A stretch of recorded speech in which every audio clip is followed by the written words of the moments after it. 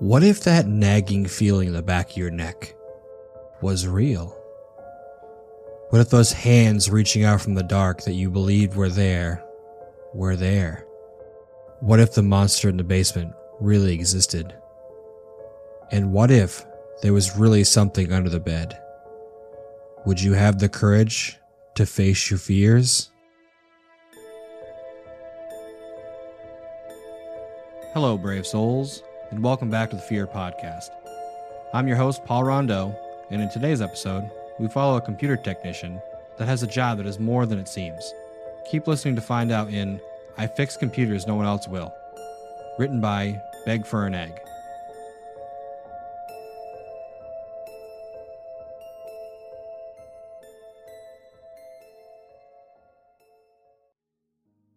I knocked on the door and waited.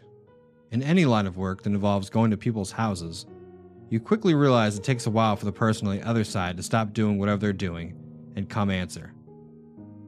I've been told about this specific house and how no one else on the team wanted to go here and how it was one of the most dangerous by far. No specific reason given. Oh, right. I should probably explain myself.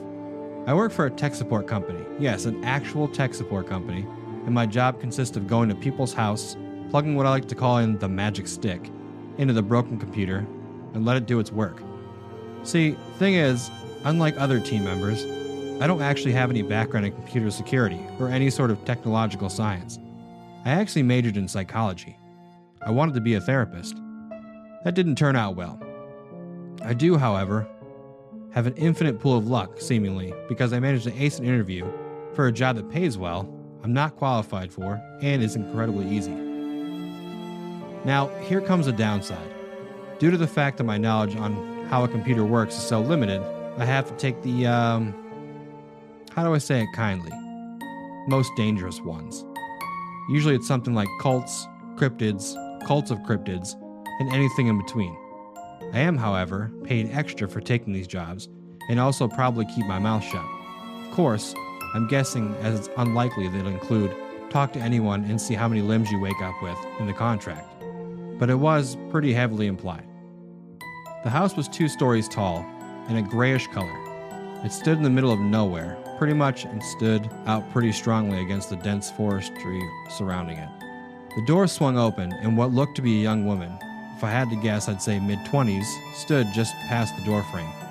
Immediately, she grabbed my arm and pulled me into the house and hurriedly slammed the door behind me. Great, it's one of these. Well, the job pays well enough. Immediately, I noticed the blue tattoo on the side of her neck. It seemed to be an eye? Maybe? Anyway, she grabbed my arm and led me to a room at the back of the house on the first floor. Threw me in, and then slammed the door behind me. For a moment, I didn't move from next to the door and looked around, worried that there may be something else in here. But after a moment of silence, I relaxed and looked around me. There was an old-style computer in the middle of the room and a wooden desk. The room wasn't even big, but it was big enough for me to be able to walk around the desk. I inspected the wires, presumably connecting to a power source, that just ran along the desk, onto the floor, into the ceiling. Other than that, the room was empty. One window on the wall, with a lot of natural light flooding in white walls. Pretty average, which put me on edge. Never is a good sign when the danger is not immediately noticeable. I sat on my knees in front of the computer and pressed on the button, seeing powering on the screen followed by the picture from a cave onto a beach. Oh, the computer ran Windows 10. For something that looked so old, it was truly a surprise, but anyway, I had a job to do, and the sooner I got out of here, the better. I searched the computer for a moment to find any available USB slot, and upon finding one, fished the magic stick out of my pocket and plugged it in. A small light lit up orange on the stick to say that it was working, and I got up. Took my bag to the corner and sat down. When you're doing this job, never, and I mean never, sit in front of the screen while it's working. Best case scenario, the light in the stick switches to green to show it's finished and you leave. Worst case scenario, much more common, can be anything ranging from the screen exploding and spraying glass everywhere to something worse like something trying to climb out of the computer. It is not my job to deal with anything that crawls out. That is the problem of either my company or the person who lives here.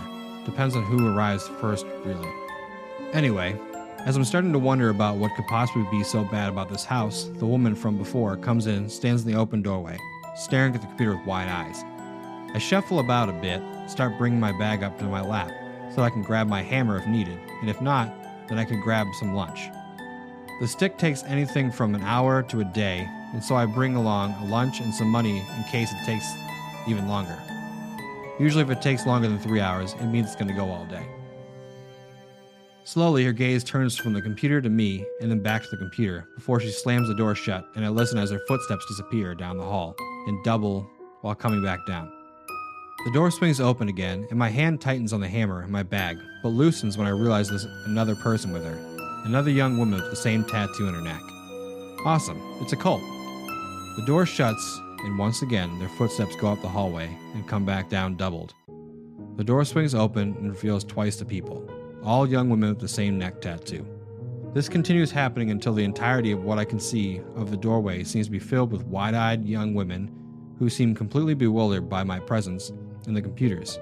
As much as I want to ask, I learned pretty quickly that usually cults don't have the answers you're looking for either, and that's why I'm here. They were all wearing the same thing, what looked to be a hospital gown of sorts, nothing too spooky really, and they all looked back and forth from me to the computer. None dared enter the room. If anything, it seemed like the one in front was actually preventing the others ones from entering. I didn't mind them all coming to watch me work and just chalked it up to some unexplainable quirk of an otherwise normal cult. Well, as normal as a group of young women in hospital gowns can be. I decided it's probably best if I left for a moment, in case anything that could kill me happened. Plus, I really needed to piss. I grabbed my bag and walked to the doorway, noting how, as far as I could see, the entire hall was filled with these women. I shuffled my way past the first few and excuse me'd my way to the last few, all of them staring at me with bewildered eyes before going back to staring towards the doorway, almost like they're lining up. Once I make it back to the front door, I open it and immediately hear several pairs of footsteps traveling through the house towards me. Quickly, I hop out and go to shut it off, but not before seeing a woman turn the corner in the house, just past the doorway, baring her teeth at me and sprinting. I shut the door and hurriedly go back to my van, looking back and seeing women staring at me from the windows of the house. All the windows. Nothing really noteworthy happens in the next 20 minutes. I finally take a piss at a nearby diner and have my lunch before returning to the house, mostly just to retrieve the stick so I can prove I actually did my job, something my manager seems to try his hardest to prove wrong. The thing about the stick is it seems to somehow have proof on it every time I fix something. I don't entirely understand it, honestly, but that's to be expected. When I returned to the house, it was different. The windows were boarded up, but not with wood or anything like that. It was a pale, almost white color, and the material covered the window frame perfectly. It seemed to be on the outside of the windows too. The material seemed to have a few patches of brown on it too. I walked up the door and knocked. The door slowly swung open. I reasoned with myself for a second before deciding to step in and make my way towards the computer room. Usually cults aren't very nice to intruders, so I grasped my hammer and held it close to my side as I slowly and quietly traversed the house. It seemed insane that I'd even enter, but I had seen worse, and also I really needed this paycheck. I also examined the walls in my way, noticing how occasionally there'd be teeth or hair coming off the wall as if it was part of it. Pretty typical cult behavior, honestly. Nothing too out of the cult ordinary, but as soon as I turned the corner that took me to the hall that led to the computer room, I noticed something was off. First of all, the computer room at the end was incredibly dark, as the window in there must have been boarded off too. But the same material that boarded up the windows now covered the walls and seemed to be slowly but surely continuing outwards and covering more of the wall and floor. That's when I heard the crunching sound coming from the room. It was rhythmic and sounded like someone eating chicken, bones and all. I walked in the hall and noted the material on the floor was now squishy and soft. All the more reason not to touch it and to get out of here quickly. I stopped at the doorway. The room was full of young girls from earlier, all crammed in this dark room, and occasionally when the rhythmic crunching sound stopped, they all moved a step, and it continued. This didn't really ring any alarms. A lot of cults will dance around some objects of worship. What worried me was the sound and how loud it was. It was almost unbearable. I stepped in, being completely ignored by the sea of women, and made my way towards the stick. I had to wait before the sound had stopped for me to push through the last few women on the desk, where there was a small clearing around the front of it, and on the screen, there was a set of normal human teeth, with gums framing the sides. Great. Glad to see the stick probably was finished. Thank God. I looked down and grabbed the stick from the computer back But when I stood up and slowly put the stick back in my pocket, the crowd shifted once again. The nearest woman in the front of the computer came forwards and reached forward with her head to the screen as if she was going to kiss it.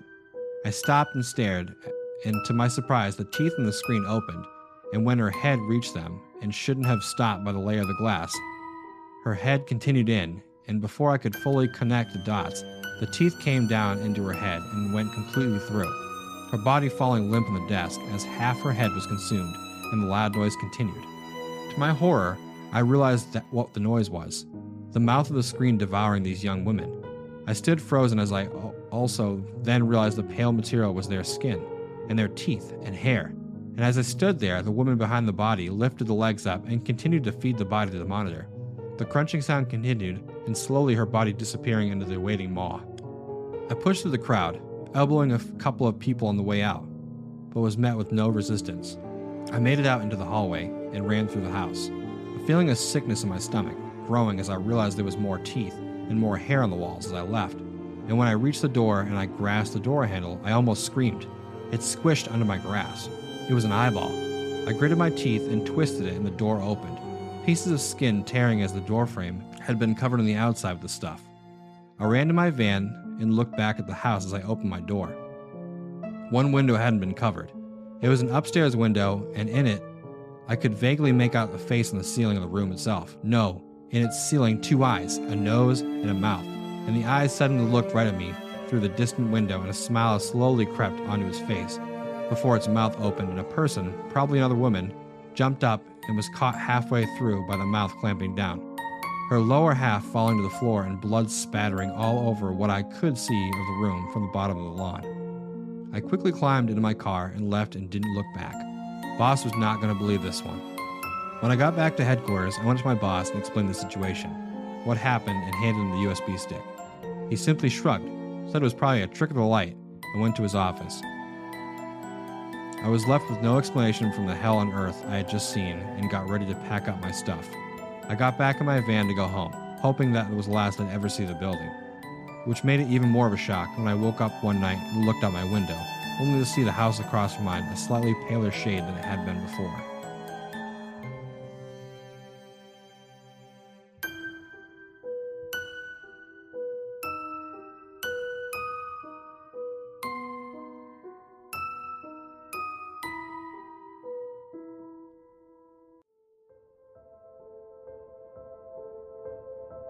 Thank you for listening, and I hope you enjoyed the story. Big thank you to the author for creating such an interesting and genuinely creepy experience. If you enjoyed the video, please subscribe or follow for more videos just like this one. If you'd like to support the channel, you can check out my Patreon link in the description below and know that I genuinely appreciate it.